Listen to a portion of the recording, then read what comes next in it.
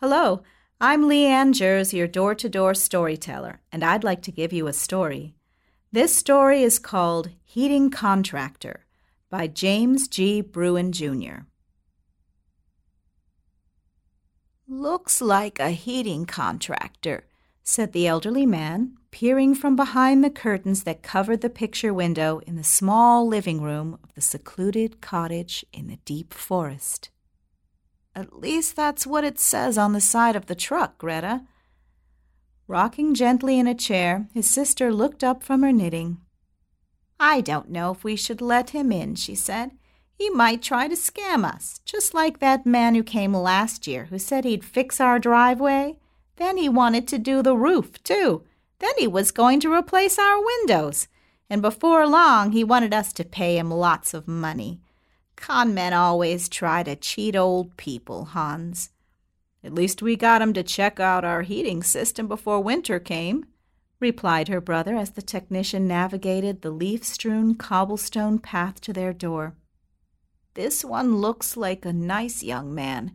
He's a little portly, but he moves easily and is dressed in a nice crisp uniform." Hans closed the curtain and went to the door.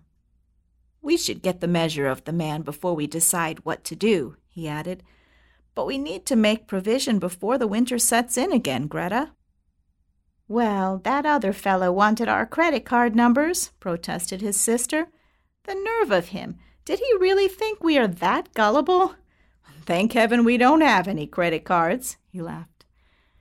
"Whatever you decide will be all right, dearie," she sighed, the knitting needles moving nimbly.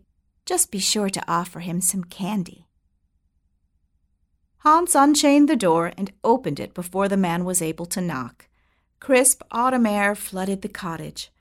Once the repairman explained he was offering a complimentary, no-obligation inspection of the home's heating and air conditioning system, Hans let him in, noting that their home was not air-conditioned but had a custom-made gas furnace. The repairman carried a small, hard, plastic toolbox.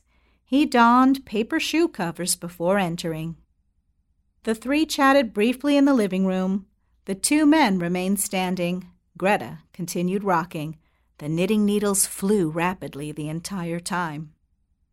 The repairman Larry said he would give them a written estimate before undertaking any repairs or maintenance. He assured them that his company was licensed and bonded, that it was registered with both the Chamber of Commerce and the Better Business Bureau, and that it was rated highly on Angie's list. Greta offered Larry sugar candies. Hans wanted to know who Angie was. "What do you think, Greta?" asked Hans at the conclusion of the chat. "Should we have Larry look at the furnace?" "He looks like a sweet young man, Hans, but I'm not very good about these things," she said. "It's up to you." The cottage had no basement. Hans led Larry through the kitchen to an alcove that housed the furnace. "I've never seen a unit like this," commented the technician. "Or this large. I could almost walk into it. I like the window that lets you see inside." "Custom built, you say?" "Yes," replied Hans. "We replaced the one used by the old crone who lived in the cottage before us.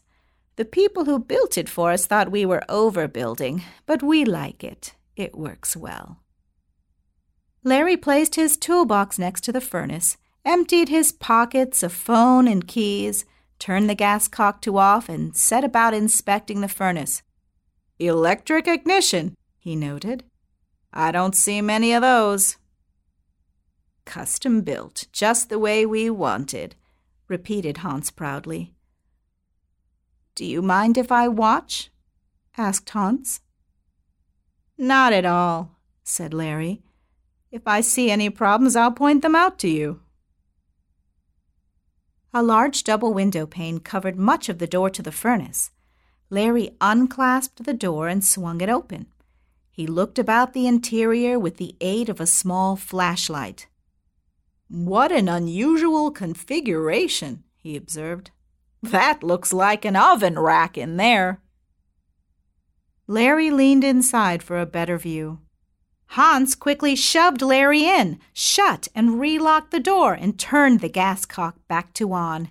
Ignoring the muffled screams emanating from inside the furnace, Hans retreated to the kitchen where, standing on a stool to reach above a cabinet, he toggled a switch from heat to cook.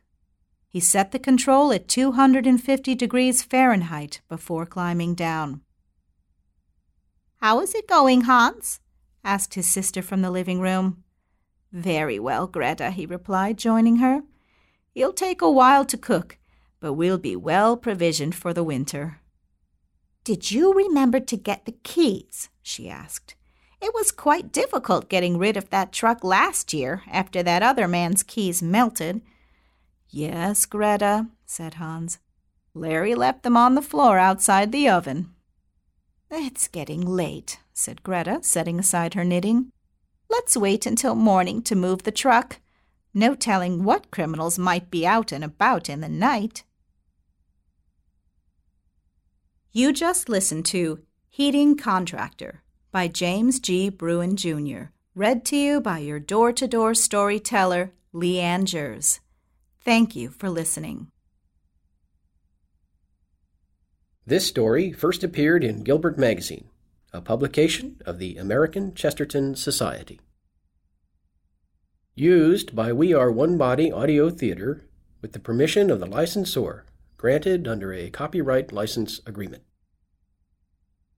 A production of We Are One Body Audio Theater.